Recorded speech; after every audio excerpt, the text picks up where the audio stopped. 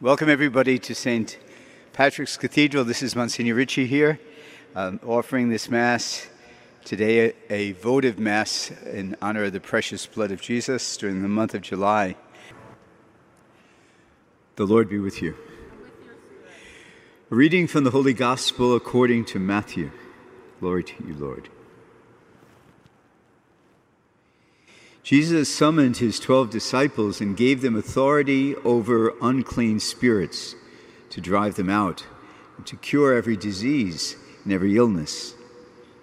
The names of the 12 apostles are these. First, Simon, called Peter, and his brother Andrew, James the son of Zebedee and his brother John, Philip and Bartholomew, Thomas and Matthew the tax collector, James the son of Alphaeus and Thaddeus, Simon the Cananaean and Judas Iscariot, who betrayed Jesus.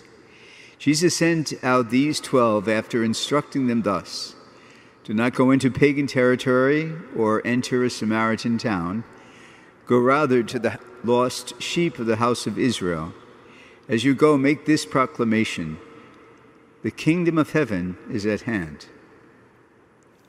The Gospel of the Lord. Praise to you, Lord Jesus Christ. If I were to ask you, what is the book of Genesis about? I think most people would say, well, it's about Adam and Eve. It's about the creation of the world. It's about the 7 days in which God created everything that exists and on the seventh day rested.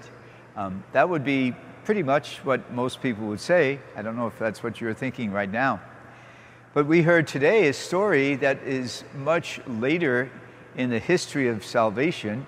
We hear the story of Joseph and his brothers in Egypt, because the book of Genesis goes from the creation until the time that Israel was in Egypt, and eventually the next books talk about the exodus from Egypt and how they escaped and went back to the land that was given to them by God to Abraham. So the story of Genesis, if you understand the meaning of the word Genesis, it means beginnings or where things came from.